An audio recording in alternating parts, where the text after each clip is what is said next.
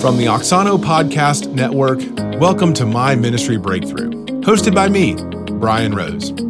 This podcast is all about pastors sharing unfiltered stories of moments large and small, of times when the fog of ministry chaos clears and breakthrough clarity happens. How much time I've spent beating myself up for what I wasn't and what I couldn't do and what I might not, don't turn your mouth against yourself. Find out who you are, and then let that grow in light of who the Father has made you. Speak to that man the way the Father's speaking to you. Believe him for all he's put in your heart. And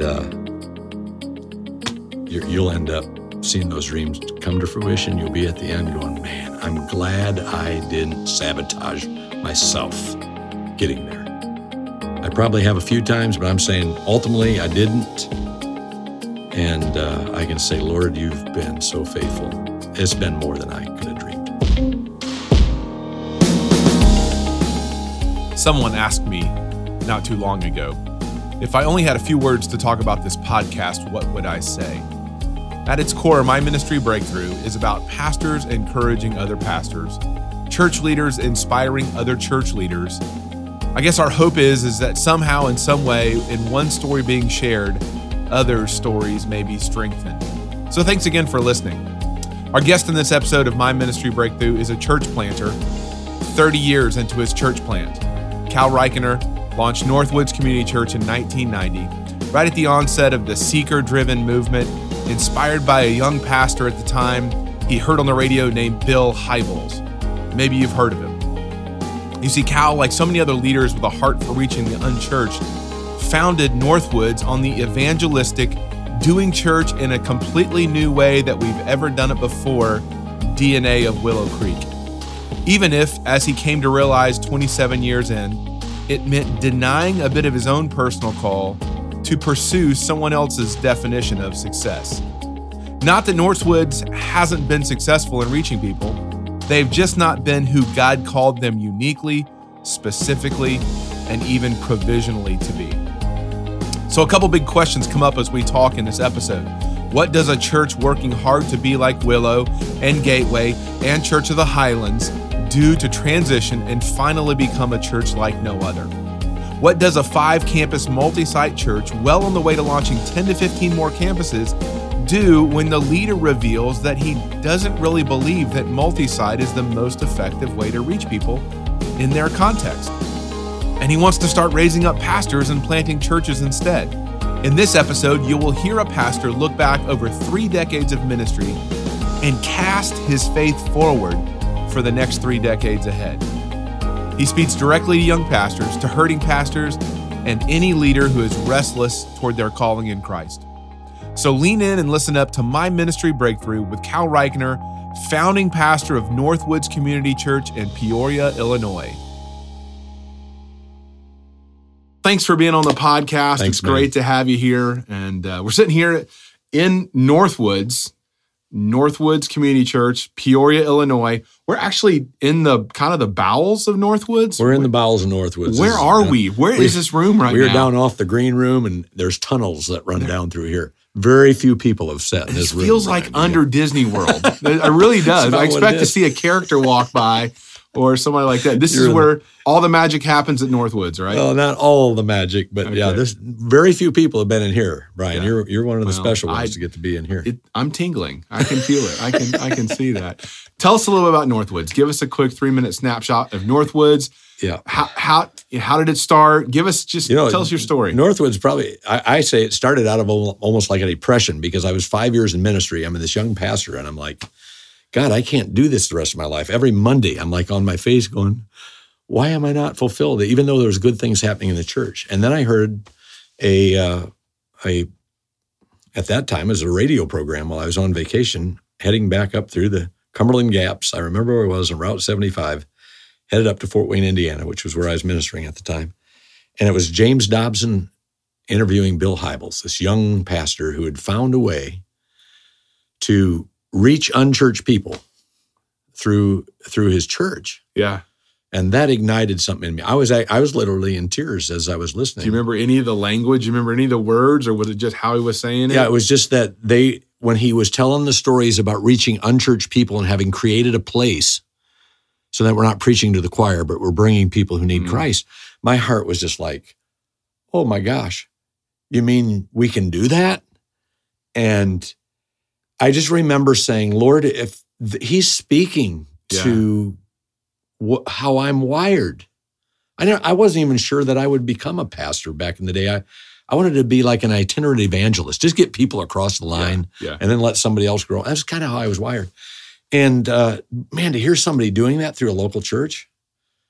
And so I said, Lord, if I could ever be a part of something like that, I wasn't wired leadership-wise, so I'm going to go out and make that happen. Yeah.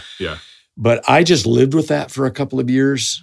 Mm-hmm. And knowing that if I tried that in the church I was in, I'd probably blow it up, and God hadn't called me to blow up churches. Now, were you a senior pastor at that church? Yeah, senior pastor at that church. And then let's just say it was laid in my lap. We're going to be planting a new church out in Peoria, Illinois, which was a much larger city. Who was planting that? That was our denomination at that time, the Evangelical Mennonite Church. We're just called the Fellowship of Evangelical Churches today. But the outgoing president, incoming president, there was a transition there. They came to me and said, we just really believe that your gifts are what we need there, because we've called 3,500 people that don't go to church and told them about a church that we're going to plant. There had been, I forget, thousands of calls into the community. Do you have a church? If they said yes, we said, bless you, keep going.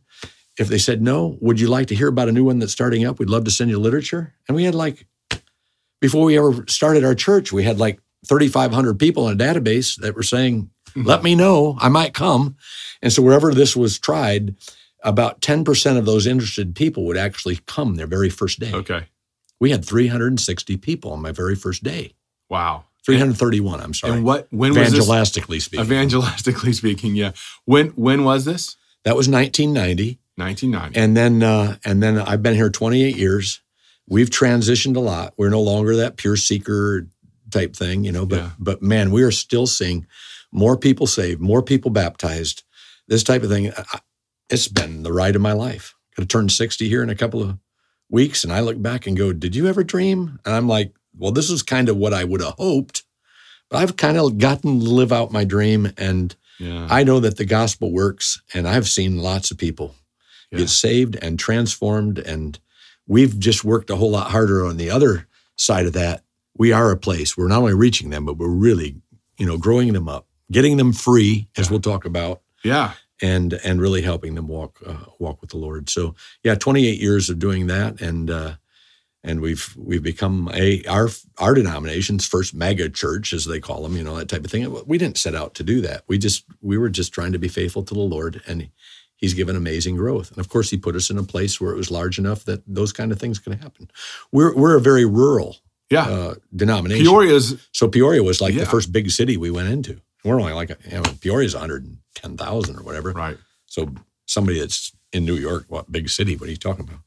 But that was big. I grew up in a town of 3,500. Yeah. Church was 500. That's pretty good in that town.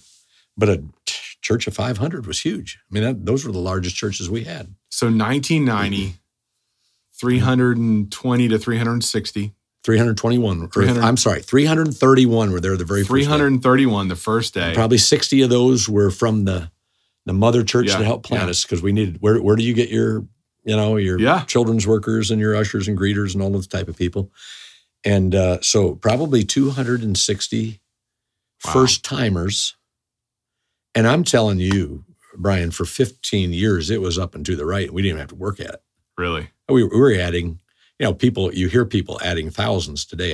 That was beyond our comprehension. But, I mean, we were adding, on average, probably 200 a year. A good year would be 350, maybe a lighter year, 150. But we wouldn't even have to work at it. It was just, people were so excited about what we were doing. About the style of church, the way you guys were. The way we communicated. Yeah. People would always say about the messages, man, I feel like I can go out of here and I know what to do this week, because I know, you're not just telling me to overcome anxiety or whatever. You've given me some tools for how to do that, And so, yeah. And then, of course, we were doing all the drama and all that type of stuff. So kind of the Willow model. It was kind of the Willow model. We were pure Willow model for I'm going to say up until 2006. And by pure Willow model, what do you mean? That was the weekend we would explain is really for you to bring your unchurched friends. Mm-hmm. And Wednesday night is where we're going to take midweek? We had midweek. Yeah. And we're going to take believers deeper. Yeah. Yeah. So that's what we were doing. And then, we can talk about that later in terms of the transitions that happened. Let's talk about those. Give us a snapshot real quick, though. Where's Northwoods today? Give us a picture of Northwoods today. Well, today, probably take some definition, but we are what I call a word and spirit church. Okay. We are, I used to say it this way. We used to invite people in the seeker movement, and thank God he blessed it. It wasn't that there wasn't good stuff happening. I would just say there wasn't enough stuff happening. But it was kind of like we're telling people, God's sitting on that couch over there. We want you to know about him. Yeah. Wouldn't that be great? And you can get to know him, and here's how you get to know him. Right. We moved from what we called kind of program-driven to presence-driven. Okay. Presence-driven is come sit in his lap. Okay. We're not just going to tell you about him. We want you to come and experience him. And so the more that began to morph, the more our Wednesday night and our Sunday morning were starting to look like the same thing. And we said, we don't need both. That's just... Yeah. It seems Sunday morning came deeper. Yes. Wednesday night became more open to. Yeah, we just didn't need it anymore. It was like multiplying what we were doing, creating more time and this type of thing. And so we were finding that if we were still teaching in a way that was really relevant, you can go deep. Mm-hmm. As long as you're acknowledging that I'm doing a warfare series right now, and I kind of got the idea. I mean, it's deeper than I'm going to guarantee you. I went deeper this past weekend than most churches have ever gone in warfare. Yeah. And I was feeling, you know what? I really need to wrap up and just let people know that if you don't know Jesus, the Bible says you're still living in the kingdom of darkness. You may not even know that you've been blinded by the evil one. But you still have a choice. He can't keep you from making a choice. And you can go from that kingdom to this one if you just invite Jesus in your life, this type of thing.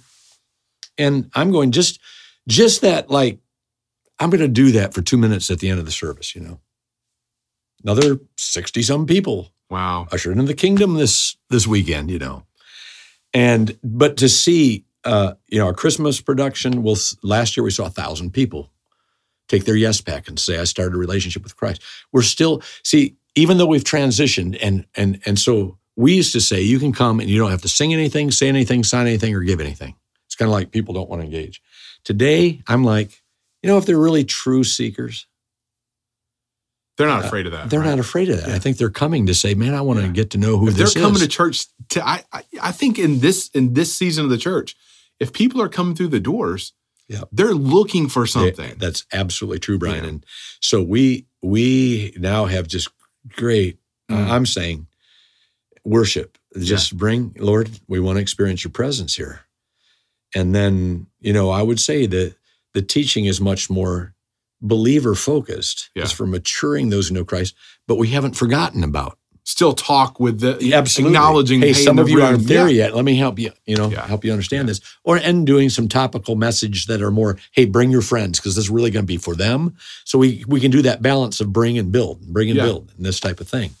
And so we're a lot more like that rather than just. We used to say, we're a Billy Graham evangelistic crusade at the same address every week, type of thing. And so, no, we're just going deeper. But here's the thing. We're seeing more people saved, and we see more people baptized than we ever have. Wow. So what was behind that shift or what was going on maybe in your heart as a leader, maybe within the leadership team, when you guys moved from that seeker-driven to that presence-driven? Give me what was going on in that season. What led you toward that? It was 3 years of what I call being in a desert. And I'd say to every leader, listen to your desert.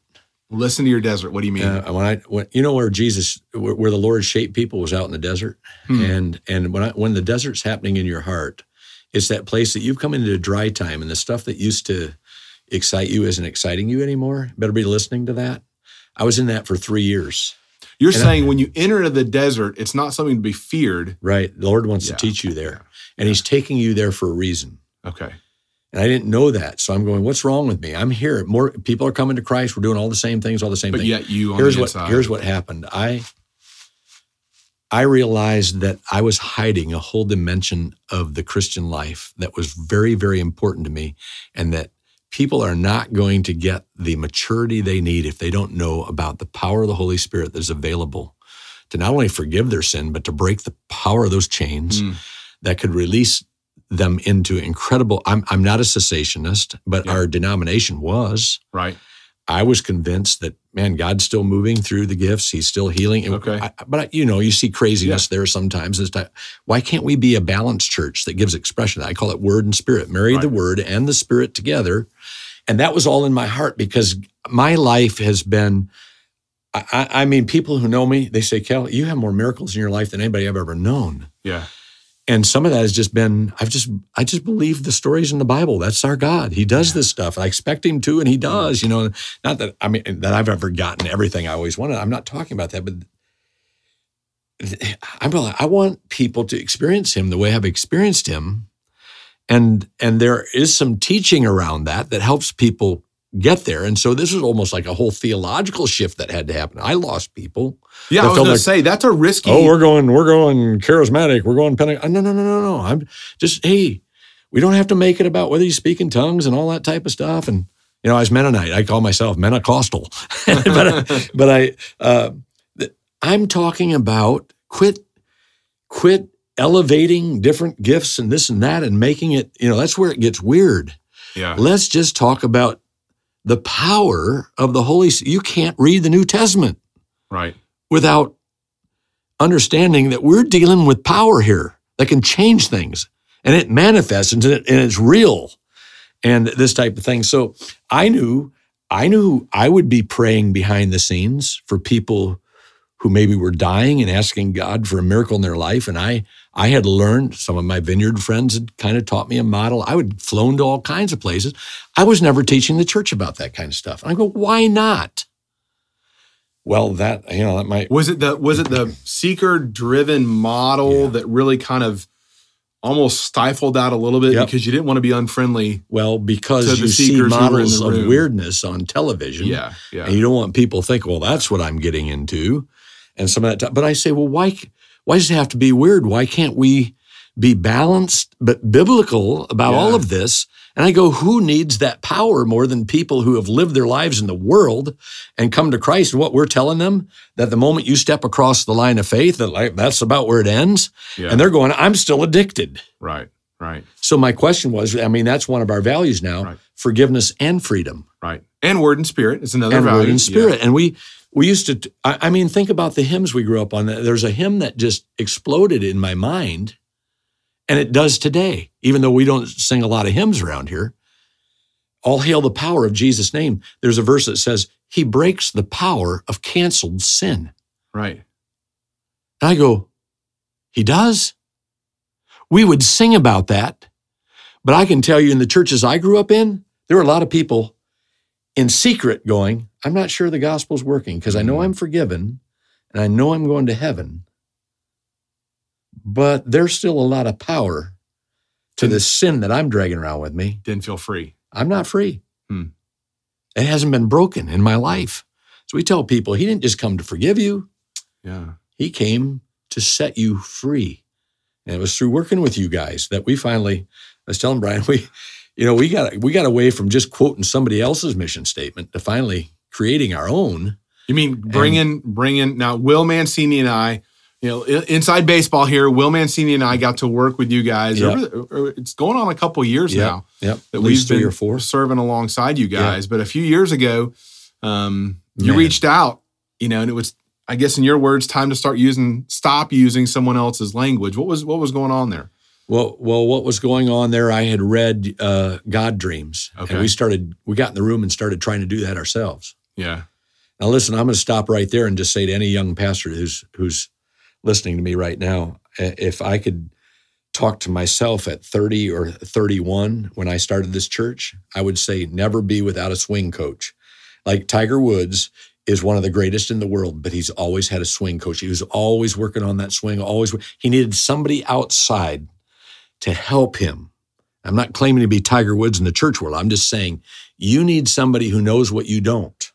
So don't hold yourself responsible, to know everything. I needed a Will and a Brian to coach me and speak into this. So I'm in the room trying to work out, like God dreams, they kind of let you know how to do it. We're just spinning our wheels for like a month trying to get down the road. And I said, oh, time out. You know what? These guys wrote the book. Let's call them.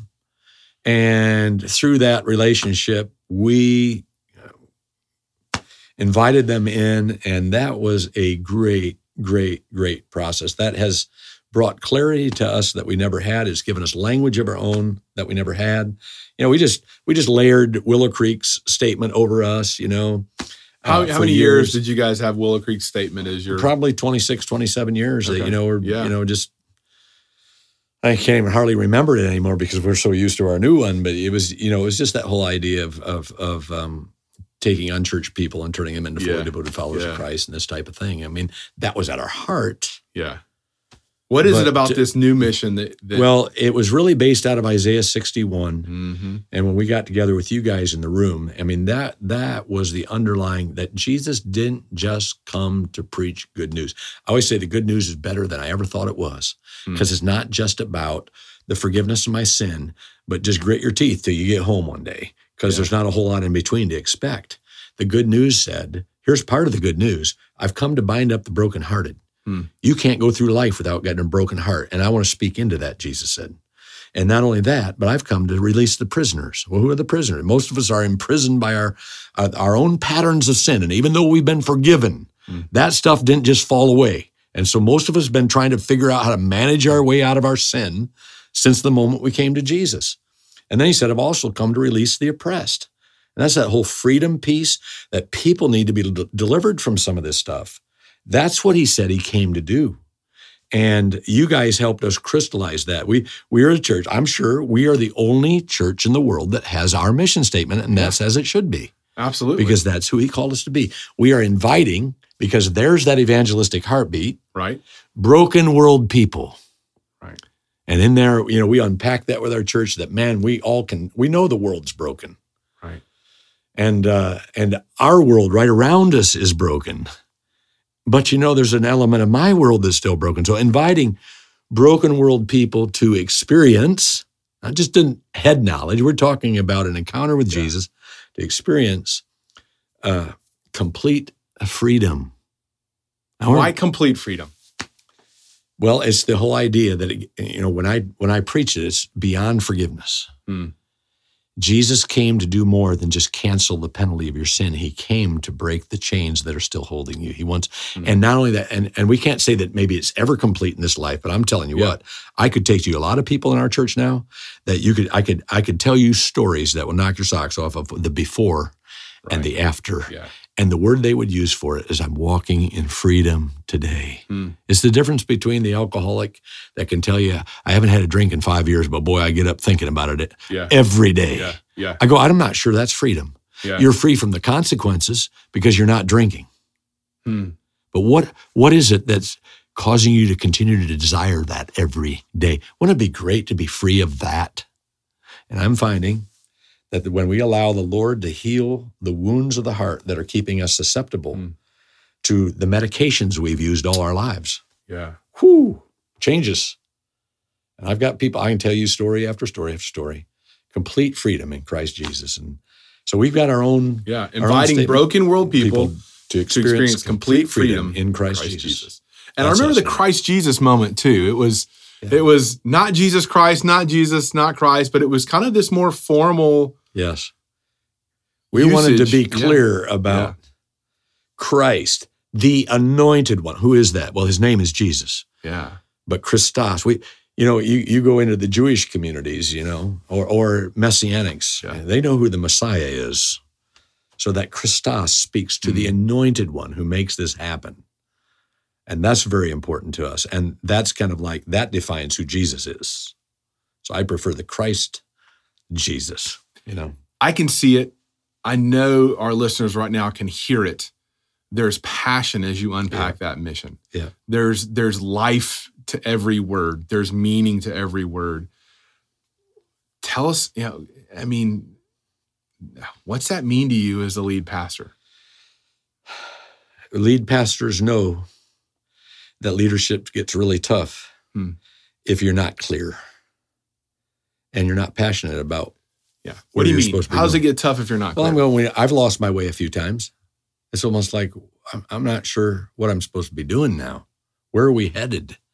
And not only that, but then you have all the staff issues of people feeling like they got their own agendas and they've got this going and this guy. Are we really marching together here around something that's clear? One of the greatest things you do is give them an opportunity to get like 14 of my best leaders in the room to help shape this thing. And then that you can filter it out through people. And then we've preached it with our people. And people are talking the same language and they're excited about it. And you've put the measurements around it. We got an idea of what that means and what it looks like. And you got a way to say, hey, does that fit? Yeah. When somebody raises an idea, it just has brought this, never be lacking in zeal, Paul said in Romans. Never be lacking in zeal, but keep your own spiritual fervor serving the Lord. And I've always said, whose job is it to keep my heart fired up? And it's my job. But I know that one of the things that helps me get there is when I can wake up in the morning and I'm very clear about who I am and what I'm doing here. And, when you lose that sense of clarity, there's enough junk that goes on in ministry that you're going, I'm not sure why I'm doing this. And then, like I say, if the troops are off doing their own thing too. Yeah. But you guys help just bring this focus, this clarity, and then a vision. We talk of that, beyond the horizon and all of the different pieces. Oh my goodness, it's changed our church. Wow. Yeah. You mentioned you kind of ran through it, but there's something in there about bringing your leaders together in a collaborative process to shape this vision language. That's what you guys did really well. Well, I talk to leaders all the time, and I think there's a lot of pastors, and maybe it's that young pastor again that's listening that doesn't really like, I can do this. Why does this need to take a period of months? Why does this need to take a year? I mean, why is it important for you kind of as a seasoned, wise pastor who's had a bunch of years of experience and a lot of any markers of success we can point to, you've seen it at Northwoods. You could have, called Will. You guys could have gone on a conference call. You could have, holed up. Why was it important for you to have your team in the room? Yeah, young pastors, listen to me right now.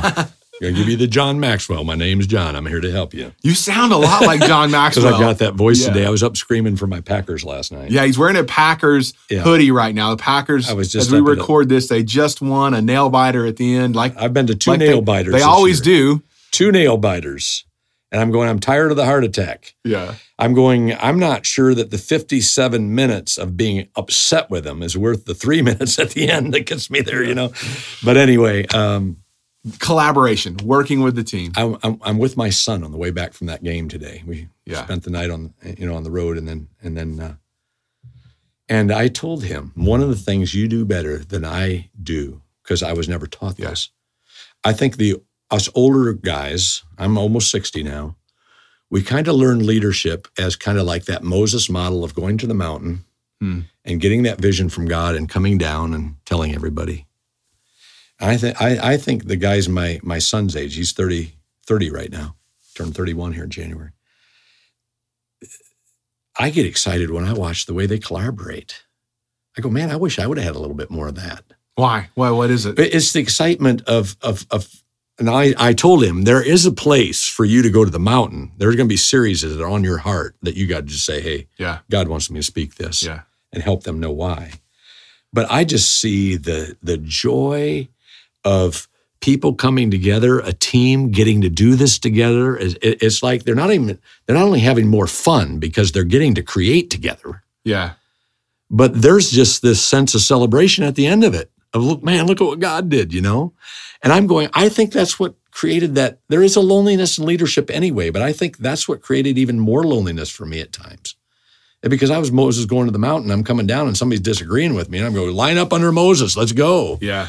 And I'm going, no, they just needed to be a part of the process, I think. And so I'm just saying to that young leader, man, the more people you can bring in there, I'm not saying let them I can't preach somebody else's messages. Right. Okay? And if there's something really on my heart, it's got to come out of my heart. But boy, I can have a lot of collaboration around the language we can use around that and some of the creativity we can put into that. And it's going to be better. Organizational pieces you're saying can be highly collaborative, even if the sermon itself doesn't. So a lot of pastors think, well, because I have to be so singularly focused on the sermon that I should lead in that way in every realm. Right. But no, there was something, Brian, you were in the room. And it was a significant moment for me. A breakthrough moment. Yeah. Because they don't know at that point that I've got questions in my mind about how far I'm going to go. Now, we're starting to talk a transition language, but it's not necessarily transition out. It's maybe transition up. There's a lot of different ways to look at it. You're at that whole what's next, and you're looking forward. Absolutely, I am. There's a lot in your heart and your mind in and this moment. I'm sitting there going, I'm confused as to how much my voice should influence a process and a vision and a mission that I'm not going to be around here leading. I'm like Moses getting ready to climb Nebo, not that I'm going to knock off and die, but I'm going, Joshua's going to be leading this. I'm not going to be here to do this. Right. How much should I influence this? And then I had that idea. I thought, I'm not sure everybody in this room owns that word and spirit piece. Do you remember? I stopped and I said, I've often wondered, do the healing ministries, deliverance ministries, freedom ministries, doing what Jesus did, all of those things that now make Northwoods what they are and people would point to say, this is fantastic. I go, I'm not so sure that all of those things go away when Cal's no longer here, because I'm not saying you don't own it. I just don't know that you do. Right. And there was a moment in that room, I think that took people's breath away. And you don't know how refreshing it was for me to hear a team going, are you kidding me? Yeah. That's why I'm here. Yeah. They started telling their own personal stories. Yeah, and I'm not sure why I had to ask that question. But my goodness, that was life-giving to me to know that this team was going, Cal, that's the DNA of this church, and we're here because of that. Yes, you brought it, but holy cow, we don't want you feeling like you're just climbing that thing by yourself. Yeah. That was, to go out of there going, wow, that feels like they would fight for those values. Yeah. That's not just me coming down from a mountain and say, own these. Yeah. So it feels like, wow, this church, these ministries, the DNA is going to continue because the team owns it. It's not just, well, Cal told us we had to do that. Yeah. That's one of the things Will said in the very first episode is like a lot of what we do in the church today, a lot of the leadership from the senior leader, a lot of the language doesn't get past anyone who we pay to be there, right? Yeah. And they own it to the extent that they're paid to own it versus just kind of knowing that it's deeply rooted. Absolutely. And that collaboration, that moment, that breakthrough moment in there, I remember it distinctly. It was a turning point for us and how we could talk about things and how you led from there into being, you had even more freedom to say, okay, let me tell you some of the dreams I see, and so that was pretty amazing. What were some of those other moments, for you as you look ahead? And I think there's probably a lot of leaders listening right now who are in that season of saying, okay, I see a future for the church. I'm not sure what my role is in this, but I see a future there. What are some of those other moments for you that were just kind of that transferable, and this is what I see. This is what God is doing? Well, I think it's the freedom of knowing that when you can bless the gifts, I'm saying all things being equal, we've got the character, when we talk about the 3 C's of who needs to be on the team. So you got the character, the competency, the chemistry. Yeah. There's a culture piece in there. And I think maybe this is what that was speaking to. It was so rewarding for me to feel like, man, I got the right people on the team. I got the right seats on the bus filled and this type of thing. And then this stuff can sometimes start sorting out. Yeah. You got those secret thoughts. I'm not sure that person's altogether on. Mm-hmm. So there was some of that. Yeah. You start to see. And we shouldn't be afraid of that. What do you mean? We shouldn't be afraid of surfacing that stuff. Because if there's somebody on the team who's not in step, that's not in step, that just kind of, and we got to have those conversations, crucial conversations around why, what's going on here. Yeah. And I think the biggest one for us, and So I'm saying to leaders, don't be afraid Yeah. to find out whether you got the right people on the team. Yeah. I think sometimes we avoid those conversations. Absolutely, we do. I'm going to say you had a question on some of this stuff as we were talking about this. I felt like I couldn't live without a staff person. Yeah. And avoided dealing with it for almost 15 years. I could take you to a journal where I outlined all the same issues that were still issues 15 years later. Yeah. And I would say my reason for not doing it, I was afraid I couldn't live without his gifts, even though it was producing pain in my staff.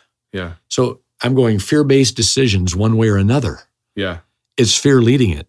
Yeah. We're to cast, your guy was just talking to us in terms of my transition. Yeah. We're to cast our faith forward and cast your fears backwards. Yeah.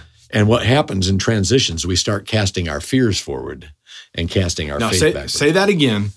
You're talking about Will Heath. Yes. You guys are walking through some succession planning, Yep. right? Again, trying to set that roadmap out is, Yep. even though it's in the distance, Yep. Trying to do that. And so Will Heath said what to you there? He started the whole thing, the whole session with all of our lives. We've been about, we're to cast our faith forward. I'm looking at, did I know when God called me at 17? I didn't have the money to go to college. My dad, meager income as a farmer. We had 10 kids. If we're going to pay for college, you pay yourself. Yeah.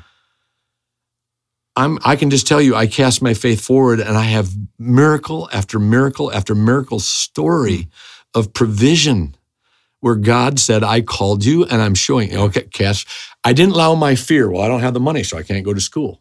Yeah. I cast my faith and I went because God called me. I have done that all my life. Planning a church. All my life. Even in this church, we got to do that project. Mm-hmm. I know I don't want to do a stewardship campaign. I don't know how to do it. Well, let's get a coach. Yeah. We did that multiple times, done 4 of them. Some of the best moments of my life. I was casting my faith forward because God was telling us. And what happens at transitions, I don't care what they are, we can very subtly start going, I'm casting my fear forward. I don't know how to do that. What if it doesn't work? What if I don't get the provision? Worst case scenario. Worst case scenarios. Best case scenario. We've lived off that in faith. Okay. And now I'm stuck. And the reality is I'm no longer living by faith. Yeah. I'm letting my fear dictate. Pastors do that all the time when it comes time to, it's clear that we probably need to make a transition. Well, what's the church going to say if we do that? If we let this guy go? Yeah. You're no longer thinking about, well, what's God calling you to? Who's he going to send? And I let my fear of what that moment's going to feel like just keep me stuck. And you guys don't know, you created some problems for me. Clarity changes everything. Yeah, that's what we say. When we had a little bit of, now this would be one for some of you that may be in multi-site. We had to decide, we're all about reaching as many people as we can. But we were using multi-site and it was effective, but that really wasn't my heart. I'm going, what do you mean? Why? Well, I love the fact that how did you start doing it? We're dropping a screen and people are watching Cal and all this. Yeah. I'm going, does that make sense long term? It was a model that was effective and you guys were seeing that, right? But I'm going, is that part of my flesh? I love being the guy that's on that screen. I mean, there's probably some of that. I'm glad God's using the teaching gift for that. But I'm going long term, or if we start, we get 3 hours away from here to a community that you guys basically said, you're just reacting to places where you already have people inviting you to come. True, because we already have 100 people who are saying, hey, we don't want to have to drive in. Could you guys come out here and do a multi-site? And we thought that was being evangelistic aggressive. And you showed us, no, you're being responsive to where there's already that kind of of invitation. Yeah. We were saying, no, we're a different model. And it became clear to us, if we're going to reach Illinois, we need to just start looking now, what's God doing in different cities out there or beyond Illinois? And that's what causes us to say, is multi-site the way to go? Who cares about who Cal Rickner is 3 hours away from here? Yeah. And if it's about get the greatest teaching you can get, well, then let's just take the 5 voices today that are blowing up the country with their 150,000 people coming to church. Why don't we plug them in? Right. No, my heart has always been the best thing to do for any community is plant a church. You want to change a community, plant a church. And I'm going to be transitioning out. Does it make sense to build that upon my voice? We can transfer the DNA. Here's what you guys help me get clear about. I want to help raise up young pastors who have a call to preach the gospel like I did when I was 17. I want to pour into their lives. And I want to give them a city like somebody gave me Peoria and say, I want you to go there. And if God's calling you there, we're going to get behind you. You plant a church that's going to be life-giving. And I want the thumbprint on them with the values that we have. You take that and plant that, and God will use it. I would rather 20 years from now be looking back at 20 pastors that I helped raise up rather than know, hey, we had 20 churches that dropped a screen and listened to Cal Rickner. Those 20 pastors will still be pastoring, and I want them to raise up other people. So it really became we're about going to these communities and we'll plant churches, and it's changed everything about us now. We're now developing a church planting school, which we wouldn't be doing if it was just about dropping a screen and projecting Cal. And I'm thrilled about this. And it's going to change. Our denomination is going to use it. And we're going to have the opportunity to pour into these young people that have a call to preach the gospel. That's somebody totally different than I just need somebody to run a church over here so I can keep dropping the screen. You're talking about the difference in a church planter and a campus pastor. That's right. Someone to administrate, which is needed in that great. setting. If that's your model, that's great. But you're saying your heart has always been, and maybe it was not expressing that, but I do remember the moment where it was kind of like the shift. I want to be a father to these guys, and I can do that the rest of my life. Yeah. And I'm going really there. Let's talk about this, because sometimes I still have 4 multi-sites. Yeah. They've been effective in reaching people. Yeah. The people that are running those, that's great. They don't have that teaching gift, and they're glad they can do what they're doing. So we're probably going to keep those 4, but they're going to help us plant. So we're going to be centers to plant from. Yes. Yeah. Rather than here's where I'm saying it kind of caused some angst, because they're going like, what, are we going to go away? You're going to just throw us out there on our own? All these kind of scenarios that we've had to really work through. I think there's probably some fear too that I sensed, in facilitating and navigating some of those sessions where you had preached multi-site for so long, and you had cast vision for that for so long. Now you had that tension of... It felt like a shift. Yeah. And you had to come to grips with internally being... And don't let me put words in your mouth, but you had to become okay with saying, on some levels, I'd change. It feels like I changed my mind. But let me tell you, I've never changed my mind. I've never changed my mind. I'm glad we have the multi-sites, and there's a part of me that's thrilled that's expanding my voice and this type of thing. But when we chose our templates way back at the front, said, who are we? Yeah. That was just kind of some of the way we were doing things, but that's not really who we were. So I'm going, we're not married to a particular way of doing it.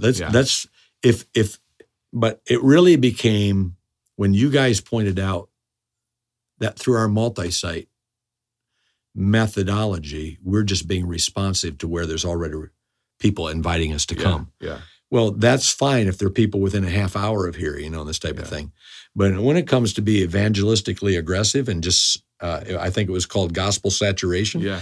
It was like, we want to reach Illinois. Geographic gospel saturation. We drew the state up there, and we talked about the heart of central Illinois. And I said, and I believe the best way to do that is through planting churches. I want people who represent us, who have our heart, but have a clear call to preach. Yeah. Go do it. And one of the things that happened, I've heard of a great church in Atlanta that the pastor, I know him, large church, but he had actually written an article about why we don't do multi-site. I remember reading that, going, why wouldn't you? You guys could do it very well. And something happened here while we were in one of the towns where we were going to plant a multi-site that said everything I needed to know. Now, there's probably other ways to skin the cat before I say this. But on a particular weekend in that community, a building blew up, took the life of somebody. And it was, this is a town of 6,000. Mm-hmm. It's a major deal. Mm-hmm. That wasn't in my preaching plan. I think we probably just preached and went by that. It might have been acknowledged in the announcements, hey, those of you in Canton, sorry about what happened over there or whatever. But you know what Canton needed for a while? Is a pastor speaking into that. Even through the sermon. Yeah, we're in that location. Now, if I had a pastor there that really had a preaching gift, I would have just said, you know what? For the next month or two, you just speak into that. Why God lets bad things happen to good people, and the community's grieving and this and that. And I'm going, he was making the case that there's no one central place. You can preach the gospel from there, but there's no one central place that can speak that directly to the kinds of things that community needs. And I thought, that's a great word. I understand that. And so I'm saying it doesn't mean multi-site's a bad way to go. It is saying there's going to be times you probably need pastors over there that are speaking into what that community needs right now. The challenge would be, just because our campus needs a stewardship campaign. Yeah. Does that mean every campus needs a stewardship campaign? You got to throw them a bone somehow if you're going to ask them for money, right? I remember being in those conversations in multi-site. It's like, hey, we've got to do this work. We've got to build a building for this one campus out there. How are we gonna throw a bone in here for this campus over here so they feel like they're included in that, versus being able to really just speak to the need and do that. Now, I know that you've got years of systems, though, built on multi-site, right? You've got technology, you've got systems. Really, what you're saying is you're moving to a hybrid model. We called it, I think, the spoke and hub model, right? Where each one of these campuses that exist now, each one of the 5 existing campuses, including the one we're at here, become kind of these outposts for planting in different ways. How's it been to lead that little shift? Has that been some tension there? Yeah, absolutely has been. Like I say, it causes staff tension. But what about process and systems? Well, we are at a place where there's no question we can't add one more multi-site. Everything change. There comes a point where all the dominoes fall. Yeah. And what has happened in here? Right? Yes. And it's like, we're maxed. Right. Something happens out here at this multi-site, and guess what? They need the expertise of the hub here at our Peoria campus. So that means Discovery Land's responding to those things, IT's responding to those things, Creative Arts is responding to those things. You see, because they really depend upon the expertise of we don't want to say the main, they don't like us to say main campus, but of the Peoria campus. And I prefer to use mothership. And they pay, and they pay for those kind of services, but never cover. Yeah. They think they are. They have no idea what they'd have to pay if they had to go out and find themselves the kind of expertise that they're getting from our staff. And so what's happened is it's once, and again, I loved having that director there, but once it was clear that he couldn't go with us and we removed that, we now have one of our multi-site pastors pastoring the others. Okay. Yeah. And we have now been able to bring systems together that we're saying, guys, it's no longer okay for you just do your own thing in this particular arena. Let's say in creative arts. We're going to sing our own songs. We're going to do this. We're going to do that. And I was finding out those songs don't represent us at all.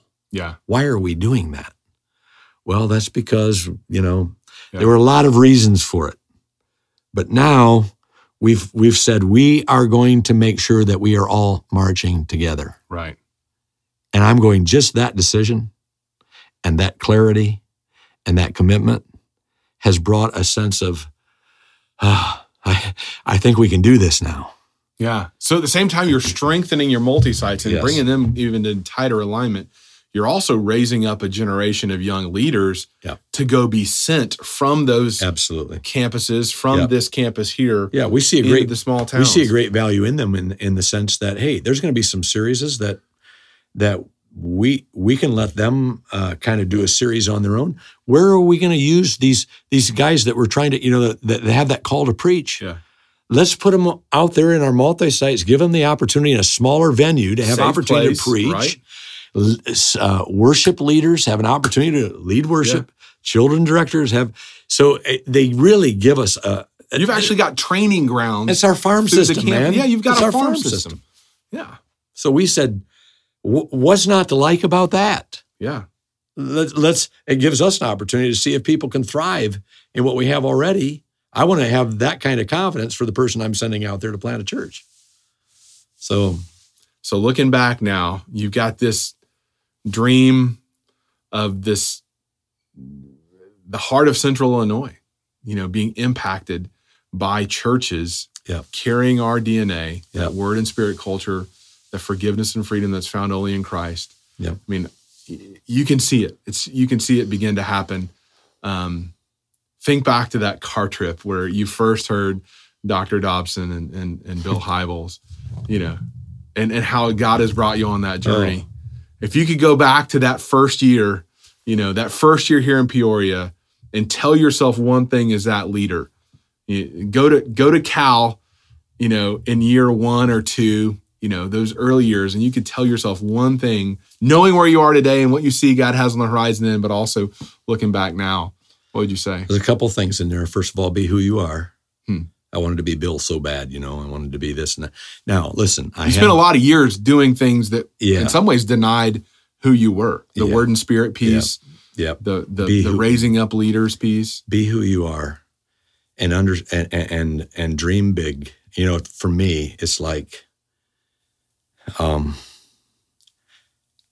the joy I have in my heart today is that I really did get to experience dreams that, that's all they were one day. And before you ever live them, you're going, am I ever going to get to see that? And I mean, that's the joy for me today, is that God who placed that seed in your heart wants to bring it to fruition. Ephesians 3 tells us he can do exceeding abundantly above all you can ask or drink or dream. All I can ask or drink. All I can ask or dream. But sometimes you have to drink. You have to drink to get there, right? Sometimes. But I'm just saying, I would tell that young man, don't turn your mouth against yourself. What do you mean? No, how much time I've spent beating myself up for what I wasn't and what I couldn't do and what I might not, don't turn your mouth against yourself. Find out who you are, and then let that grow in light of who the Father has made you. Speak to that man the way the Father's speaking to you. Believe him for all he's put in your heart. And you'll end up seeing those dreams come to fruition. You'll be at the end going, man, I'm glad I didn't sabotage myself getting there. I probably have a few times, but I'm saying ultimately I didn't. And I can say, Lord, you've been so faithful. It's been more than I could have dreamed.